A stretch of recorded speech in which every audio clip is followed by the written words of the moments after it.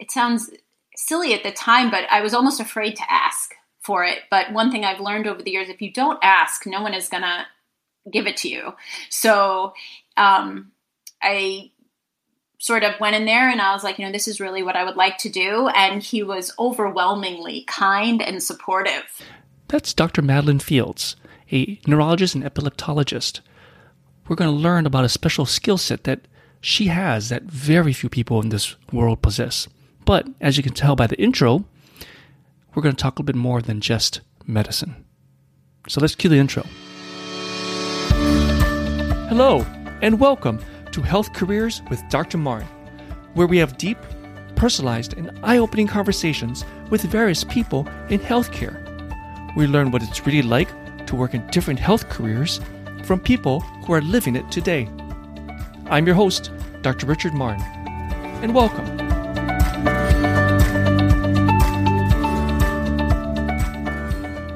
Our guest on this episode is Dr. Madeline Fields. She is a neurologist and epileptologist. She works at Mount Sinai Hospital in New York City. She received her Bachelor of Science degree at the SUNY Binghamton and went on to Touro College to get a Master of Science degree in Biological Sciences. She also got her MD degree at Technion, Israel Institute of Technology. After that, she did her postdoctoral training at Albert Einstein College of Medicine for internship.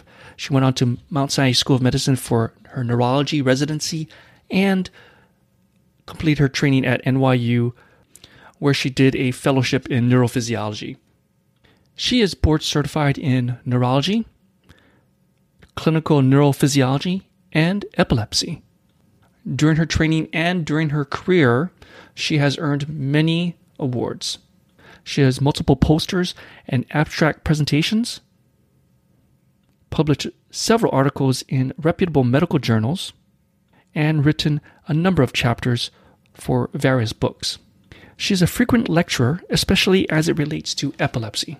She also has held several positions, such as Fellowship Program Director for Neurophysiology and Neurology Residency Application Committee member. Dr. Madeline Fields is an expert in her field. She's a wonderful person, and it's just a pleasure to have her on this podcast. She is an academic physician who specializes in neurology and epileptology. So let's get to meet her. Well, hello. Hello. Welcome to the podcast, Dr. Fields. I am very happy you are here with us today. How are you? I am terrific, and thank you so much for inviting me. I am honored to be here.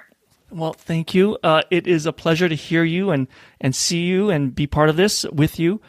For our listeners, Dr. Fields and I have gotten to know each other over the last year because she was caring for a dear friend of mine.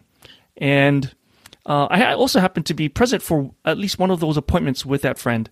And I can personally vouch that if I ever need a neurologist, you would be at the top of my list. Oh, thank you. No doubt. But there's so much I want to cover with you. Yes. As I found that you wear a number of hats and titles and have a number of experiences that I'm very interested in. But let's start with someone that doesn't know you. What kind of doctor do you tell them that you are? I say neurologist. To young people, I say brain doctor. Not a surgeon, but a brain doctor. Yeah, I usually say neurologist who specializes in seizure disorders. For some people, they don't know what a neurologist actually is, Sure. Dr. Fields, or even, seizures, or even what an epileptologist is. And I got to tell you, when I met you about a year ago, I really didn't know much about epileptology as well. So can you please describe what a neurologist is and an epileptologist is? Sure. So a neurologist isn't really just a brain doctor because it cares for the whole neurological system, which is the brain, the spinal cord, the peripheral nerves. So what helps us to, in my opinion, be who we are and how we feel, how we take in the environment and how we express ourselves in that environment. And caring for that system is what a neurologist does. So all the different parts from the head to the toes, is a neurologist. So from headache, stroke, neuropathies to, other kinds of neurological conditions like multiple sclerosis, cancers that affect the brain. So a neurologist helps to take care of all of those things. It's an interesting job. And an epileptologist or a seizure doctor is one that subspecializes just in people who have a little too much electricity or seizures. And of course, most seizures, particularly in adults, are not the big convulsions that you see on TV. Sometimes they can be much more subtle. But those are the types of things that I do specifically. So to be an epileptologist, which is a fancy word for seizure expert, I guess. Is that one some way? Exactly. Because I had to learn how to say those syllables together. It took me a while. But as an epileptologist, do you have to be a neurologist to be one? Yes. But you can't be an epileptologist and not be a neurologist. Correct. Which is not always the case for other types of medical fields. In other words, like, for example, a pain doctor, someone who just takes care of people who have a lot of physical pain, can be an anesthesiologist, can be a neurologist, can be a physiatrist or a rehab doctor that does, that specializes in those sorts of things. But specifically to be an epileptologist and a lot of the subspecialties, not all, but most in neurology, you have to be a neurologist first. And when you can, as a neurologist, you can choose to go into other specialties as well besides epileptology? Absolutely. What are those other options for people that are thinking about neurology but want to maybe go into something else besides, being a seizure expert here? Sure. So a lot of people, after they finish residency, just become general neurologists. It was much more common years and years ago, but still even today, people can become neurohospitalists, which are neurologists that just take care of patients in the hospital. So when they come in, they would be a consultant for someone that gets admitted to a different service like medicine or surgery if they have a neurological complaint. While they're in the hospital, a neurohospitalist would go and see them. That is a subspecialty. I think you can actually get fellowship training as a neurohospitalist, but you can also apply for that job without any fellowship training. And to be a general neurologist, you don't have to do any specialty training, but then after neurology, you can decide to do a fellowship, and those include things that I mentioned like stroke or headache or multiple sclerosis, and sometimes it's not called MS, it's like neuroimmunology. Okay. So when the immune system fights the neurologic system. You can become a peripheral neurologist, which is it's a neurophysiologist that deals with everything basically from the neck down. I always think of myself as a central neurologist from the neck up. And they can deal with conditions such as Guillain-Barré, all sorts of neurological conditions, myasthenia gravis. You can do neuroinfectious diseases. So sometimes people will get an infectious disease and it will affect their nervous system. And those are neurologists that deal with the complications from infectious diseases. Let's see. I'm sure I'm missing a couple. There's a lot. A great many. Yes. You could also become a strokeologist, right? So a stroke doctor. And even off of that, there is a subspecialty called interventional neurology, where oftentimes people will do some training in stroke, and then they learn to become an interventionalist, which is actually very procedure based. Doing from anesthesia, you would know, being in the OR, they can retrieve clots from stroke and do angiograms, and they do a lot more invasive procedures. Oh, and I forgot neurointensivist. That's another there you go. Yeah. subspecialty. So people who work in the ICU, but specifically neuro ICU, and who come out of surgery for various brain issues. The neurointensivists, they deal with all the ventilators and with all the complications and recovery from surgery or from complications from just neurology. Yeah. So you can take from neurology as you can obviously work as a neurologist and have a career as such, but you can definitely branch out into many different facets of medicine that can take you to different places within the healthcare system, it sounds like. Totally. So as an epileptologist, can you describe kind of what your typical day is when you're taking care of those kind of patients? Sure. So my job entails a bit of inpatient work and outpatient work. So a typical day would be, I would wake up in the morning, head on into work, maybe try to exercise before, maybe not. Great. But then usually the inpatient work comes in the morning. So I get into work, I would read some EEGs, usually with a fellow. And an EEG is what, Dr. Fields? Oh, thank you for stopping. So an EEG stands for electroencephalogram. So most people are familiar with EKG, which is, looking at the electricity that naturally comes off of the heart. Correct. And an EEG does the same thing. It just magnifies the brain waves by 1,000,000 times. And so I'd sit in the morning with a cup of coffee and a fellow and some EEGs and just read the inpatient studies. So patients who had come in either with a seizure or to rule out for a seizure and who were connected to this machine for 24, 48, 72 hours or more, and read their overnight study, and then go and round on them. So go and see them in the hospital with the neurologists or the intensivists. Okay. See how they're doing, see how they're feeling, help to manage their medications while they're in the hospital.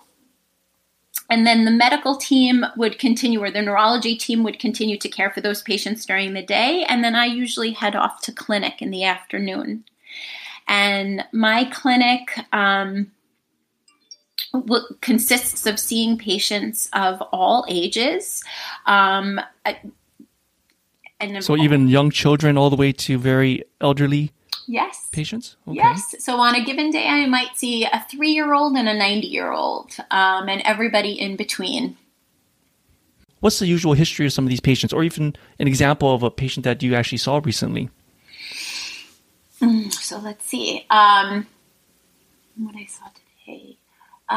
So sometimes people come to see me for a first-time seizure or what we say like a rule-out seizure. They may have had an episode that was strange or weird or something more dramatic where they convulsed and lost consciousness and or just lost consciousness. And they want to know, they may have told their primary care physician, who then said, you know what?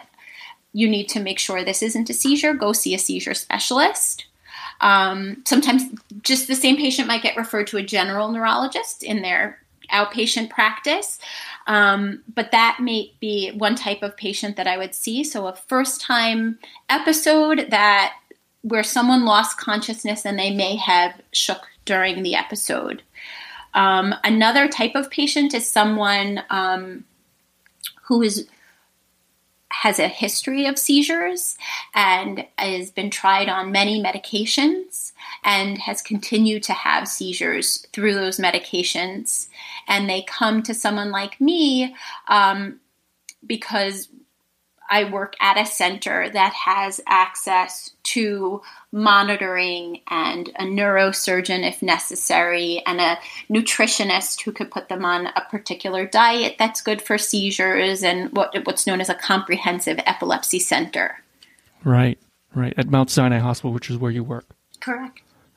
Is there a particular patient that you took care of that left an impression on you, that especially someone that has epilepsy? So I can honestly say that every person leaves an impression on me. It is a job. I think it speaks to medicine probably in general, where I have the honor of being able to listen to people's stories, and every story leaves an impression on me and helps me to learn and really grow from as a clinician. But I can give an example of a case of a woman who had been seen at a different clinic for many years, and was seen by many different physicians who kind of cycled through that clinic, and was put on medication, but had a hard time kind of bonding with any one clinician just because of the frequent turnover. And so really had a very difficult time sticking with her medication. Right. She had come to see me several years ago, and over time, we built up a relationship and a trust, and she eventually underwent epilepsy surgery, where she had a device placed in her head that helps to control the seizures. And she's, it's a relationship. It's had its ups and its downs, but she, among all my very special ladies, she more recently has been able to have a job, which she was never able to have before. She couldn't have a job because of her condition? Correct. That must be very depressing for some patients. Absolutely. For some patients, it's debilitating. Just the fear of having a seizure at an unpredictable time. The unpredictability of it is one of the things that makes it so daunting and so debilitating. And so in this particular woman, she was never able to have a job because her seizures were so frequent. But with better control, she was able to get a job and work, which afforded her some just the ability to buy her kids presents and things that she couldn't really do before, which was a wonderful thing to experience and be a part of. So, yeah. Is there any particular part of your job as a neurologist or epileptologist that you would say is your favorite part? So the patients are my favorite part.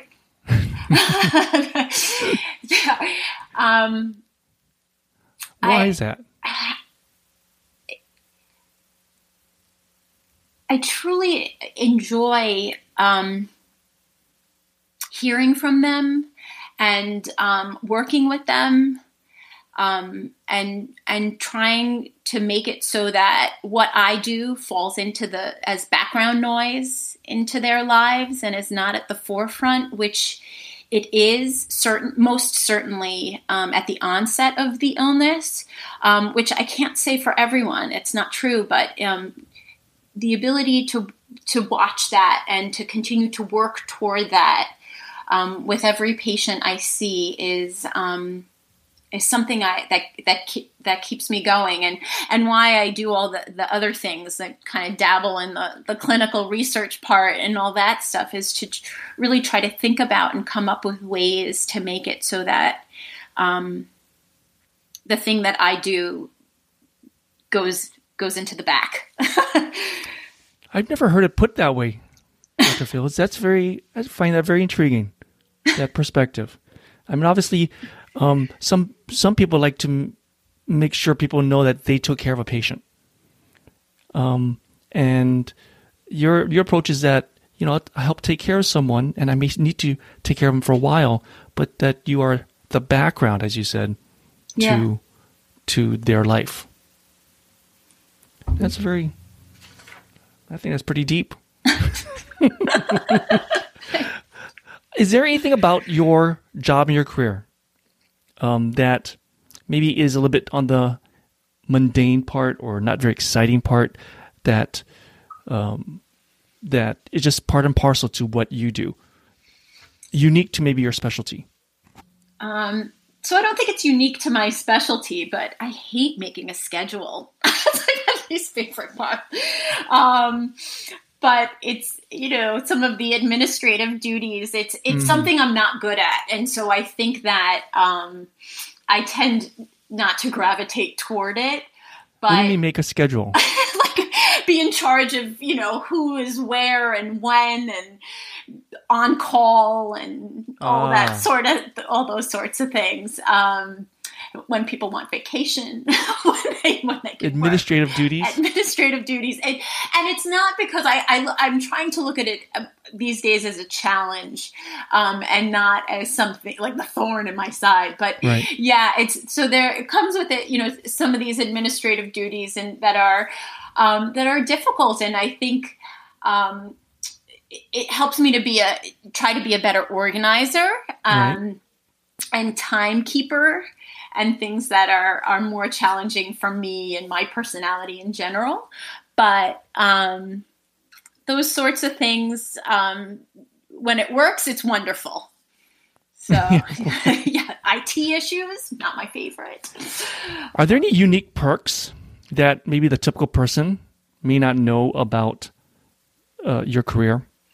So one of the reasons I became a seizure doctor is one of my mentors had this wonderful office space. And when I was a neurology resident, kind of running around and checking on this and checking on that, I would run into his office to see what an EEG showed. And he would be sitting there drinking his coffee, listening to NPR. And I was like, gosh, that is amazing. And I need that job. Oh, really? Yes. And it is not exactly what I do every day, but there are moments where the ability to kind of sit and interpret a study, all these squiggly lines, to be able right. to do something and make sense of something that seems so wild, is feels good. It feels nice to be able to make sense of it, and to, as a result of that, know what to do with it to a certain extent, how to treat it. EEGs, I'm a physician, but EEGs are foreign language to me. And it's a very unique skill set. Would you agree that very few people in this world have that you need specialized training for? True. A lot of us are trained to read an EKG, but an EEG I look at it, like you said, is just a lot of squiggly lines. And so you were inspired by, it sounds like you also were inspired by this unique skill, mm-hmm. and that was somewhat attracted to you as well? Yes, true. That is true. And I think this idea that you learn about the function of the brain, which is who we are. You can really learn about who we are as people through dysfunction. So when things don't work, and luckily in seizures, it's temporarily. So the brain has a momentary dysfunction, and then you can learn so much about human beings that way, and ourselves that way. And through this, and through electricity, I didn't come at it from an engineering background, which I think a certain number of people do, mm-hmm. but kind of liking circuitry, and which is what an EEG is. But right. It is the interpretation of something which seems enigmatic is an interesting task, and something that naturally sort of comes out of the body. To be able to see it and make sense of it is an interesting job. Are there any particular skills or qualities or even a certain mindset that you think your colleagues in your career best flourish? So attention to detail, I think, helps. It helps to it doesn't mean you have to have it, but I think it does help with interpretation and with reporting of the EEG and in taking care of the patients, and not EEG in general, but particular to what I do, to maybe not necessarily medicine in general, but to neurology and epileptology, really listening to the patients, being a good listener, because people usually tell you the story. It's just you have to hear it, be able to hear it. So being a good listener and attention to detail, I think, are helpful characteristics to have. How did you even get into epileptology in the first place? I knew myself that I like inpatient work and outpatient work. Okay. So I think that combination of being able to sit in a clinic and see patients, but also to be able to take care of patients when they're in the hospital, and when they come in electively, as well as when they come in urgently and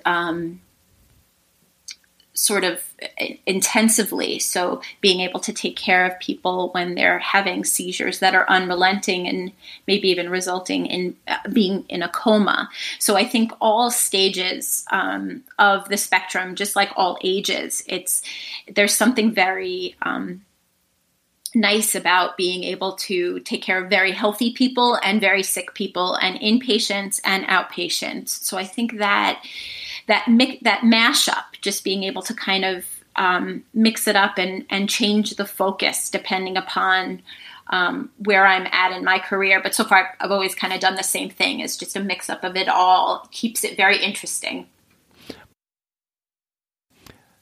What is your, would you say you have is your work-life balance as a neurologist and epileptologist pretty good? Or is it your job require you a lot of sleepless nights? What is your work-life balance is for people that might be interested in this career? How would you describe it? So it's a work in progress. It's just so sad because I've been doing it for so long. I'm a mom. I have 3 kids. Right now things have been turned upside down, but I think that they're making the time for things or creating a time is a skill. And doing it well is also skills I'm looking to develop better. And so I think that sleep sometimes does get sacrificed as a result of that. But there hasn't been a night that I have been up all night, and not for many, many years. So it is a balance that I'm still working on, but I do have time to really enjoy my family. And my eldest daughter, who's 12, who was totally repulsed by medicine for so many years, just started watching Grey's Anatomy and now decided that she wants to be a doctor, which I don't know if it's like a good thing or bad thing. Doesn't truly represent what's going on in the real world, does it? I hope so. Talk to her. She should talk to her mom first. I don't know. Listen to your podcasts, maybe. I'm gonna have her tune in. Maybe. Yeah. But I have been able to really, I'm doing it. I don't know if I'm doing it well. There is a life work thing going on over here. So, well, it's not easy as a woman, as a physician, as a mother and a spouse. It's not easy to balance all those demands, and especially with someone with a very unique skill set like you have. I would imagine that would be sometimes challenging. Yes. No, definitely.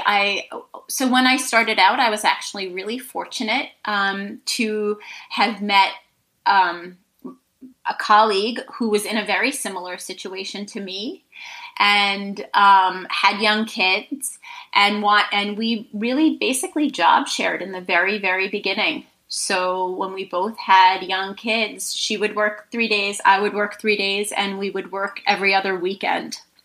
Oh. And we would split it. So being in it with someone who was in a similar situation was really got me through those early years of work.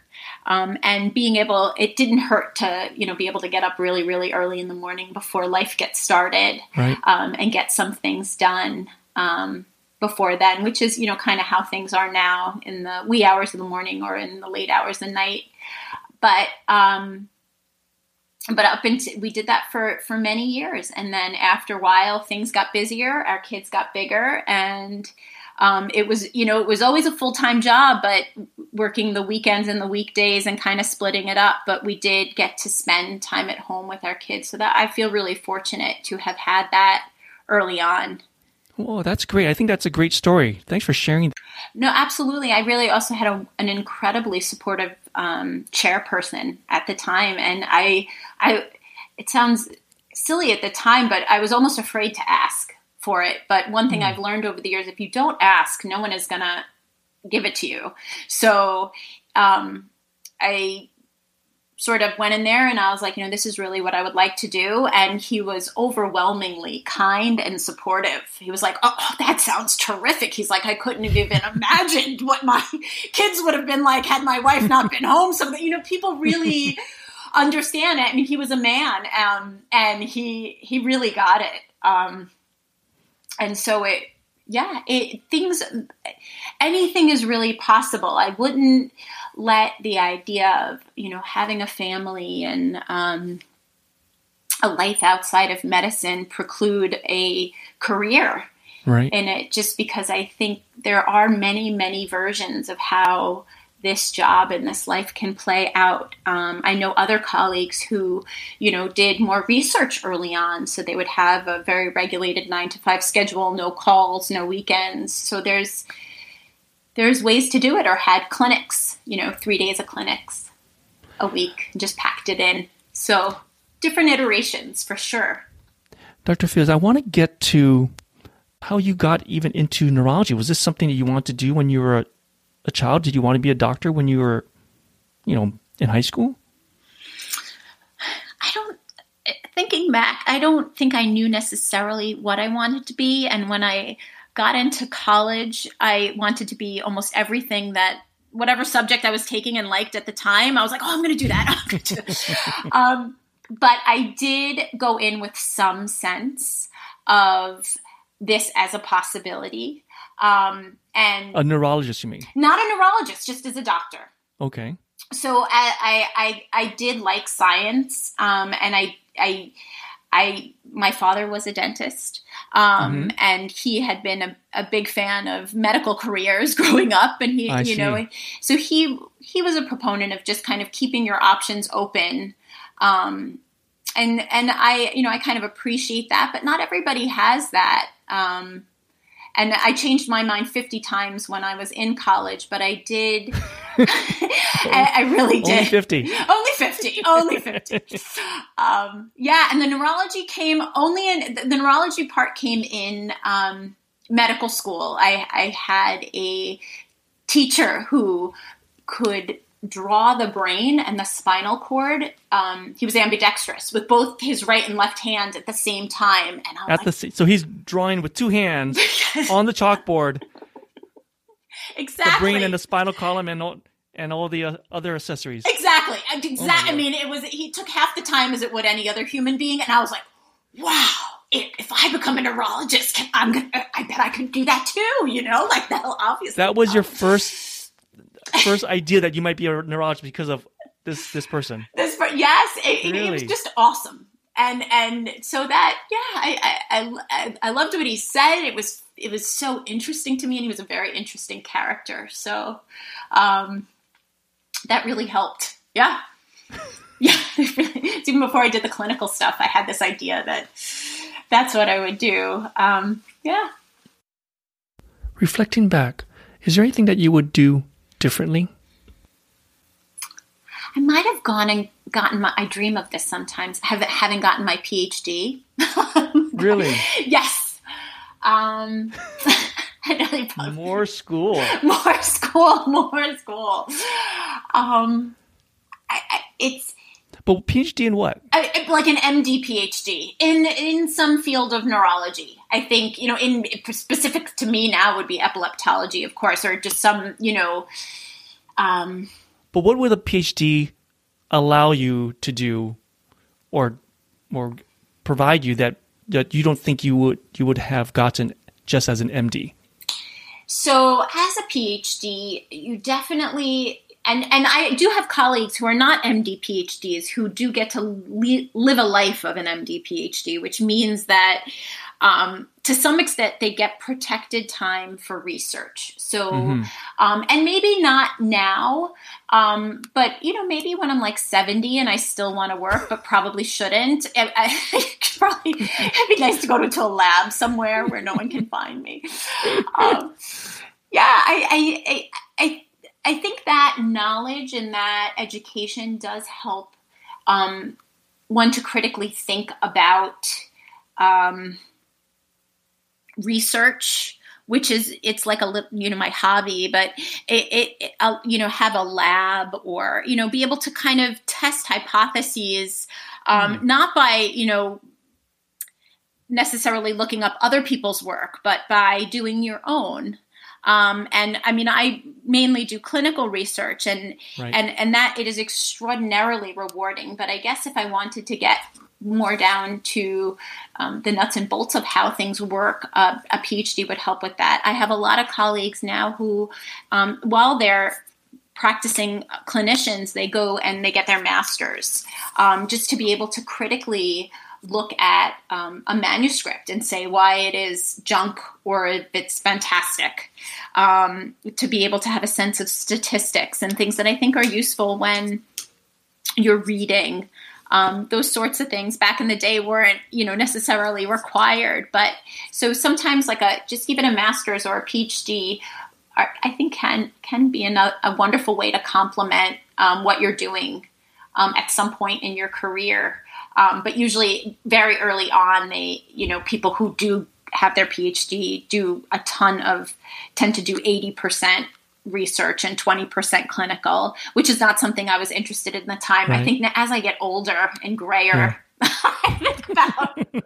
Well, just older, maybe not grayer, but definitely older. Right, die.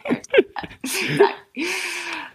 What resources do you recommend for someone that might be interested in learning more about your career? Oh, it's such a good question. So your podcast series... Thank you. You're welcome. So what you're doing is kind of incredible because I don't think I had anything remotely like this. When I was a college student, I made a point to volunteer in one of the local physicians' offices.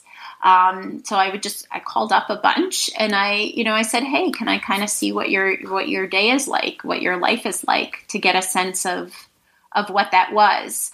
I do have a bunch of some high school students even, and definitely some college students who reach out to me via email or, via a colleague that knows them. So the associations that I am familiar with, so the American Academy of Neurology, AAN, or the American Neurological Association, the ANA, are two wonderful organizations that are the mainstays of neurological research and neurology in general.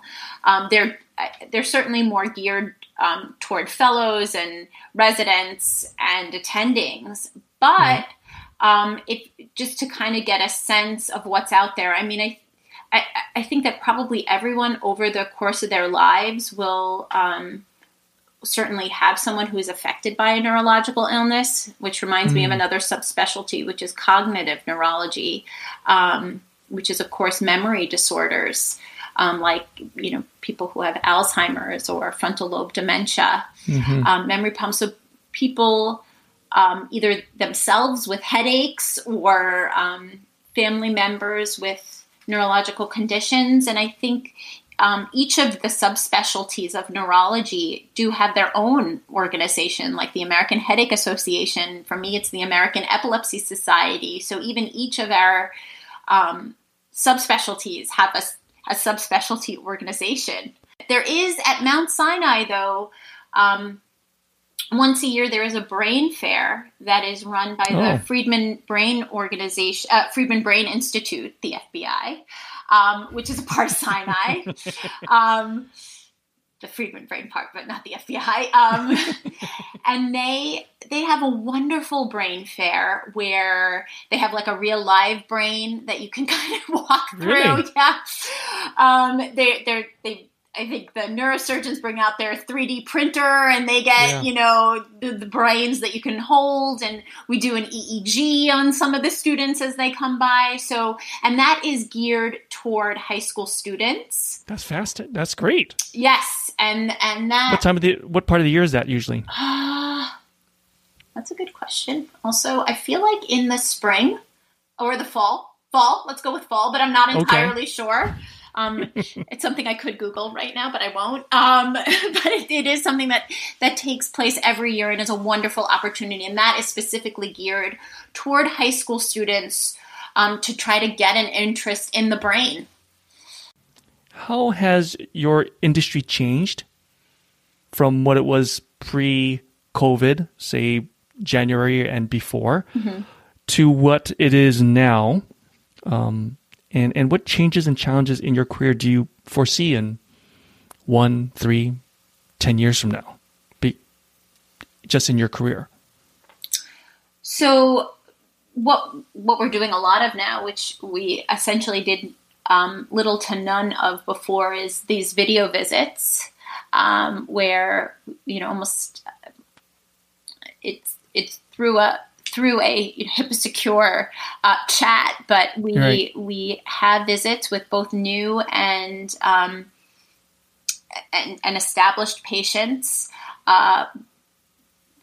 which has been really wonderful in some ways.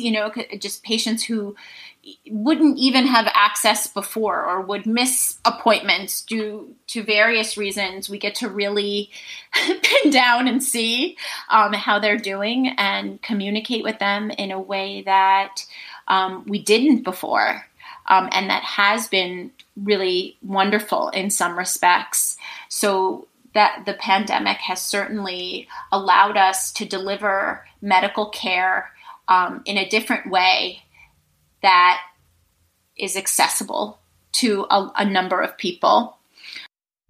Dr. Fields, is there any parting thoughts for students, or even just anybody interested in your career? Going back to changing the idea of when I wanted to be 50 times, I think that the 50th time. The 50th time. So it was the charm. I think the idea that not just the idea, the ability to, so I do get to be the English major. So I do get to write through my hobby of research. So I do get to be the scientist by, kind of looking at data and being able to analyze it. I do get to be the doctor. I do get to have that patient contact that is a wonderful thing. I do get to be the teacher. I have medical students and fellows. And so I think my job has afforded me those 50 jobs or those 50 ideas. And it does keep changing. And I think that ability to morph to some extent what I do as a neurologist, I get to work with neurosurgeons. I get to go into the OR, but I don't have to do the cutting. I get to kind of to see and be a part of so many different, or what might be thought of as, independent or, separate jobs every day. And I think my parting thought is that it is an honor to have this job, and it's got a multitude of facets which make it fascinating, and it's a really good way to wake up every morning. It's a good life. Wow. So that was Dr. Madeline Fields, a neurologist and epileptologist that works at Mount Sinai Hospital. If you want to reach out to her, you can reach her at her work email, madeline.fields@msSM.edu. That's MADELINE.FIELDS at M as in Mary, SSM as in Mary, .edu. If you haven't noticed, a number of people have an affiliation or work for Mount Sinai Hospital, such as Dr. Madeline Fields. And that's because I used to work for Mount Sinai for many years, almost 11 years. And so right now, a lot of people, great people, happen to work at Mount Sinai. I'm just fortunate that they are on this podcast and I've been able to get to know them. So some other guests that have been or have an affiliation with Mount Sinai or work for Mount Sinai is Dr. Yolanda Tun, also Jason Jackson, and Tamisha Frempong, all who have episodes on this podcast already. Next week, I have an old classmate of mine who is a hand surgeon, and he works in Oregon. He is a great guy, and I'm just fortunate that he is on this podcast. He'll talk about his role as a hand surgeon, but also his non-traditional path of how he got into medical school. It's very interesting. He has a very, very interesting background. So hopefully you'll be able to tune in. And I look forward to serving you another wonderful podcast. Hopefully each podcast gets a little better each time. And just thank you for listening. You've been listening to Health Careers with Dr. Marn. If you like what you heard today, then please subscribe to this podcast. You can find this podcast on Apple Podcast, Spotify, or however you get your podcasts. And if you know someone who's thinking about their career, please tell them about this podcast, Health Careers with Dr. Marn.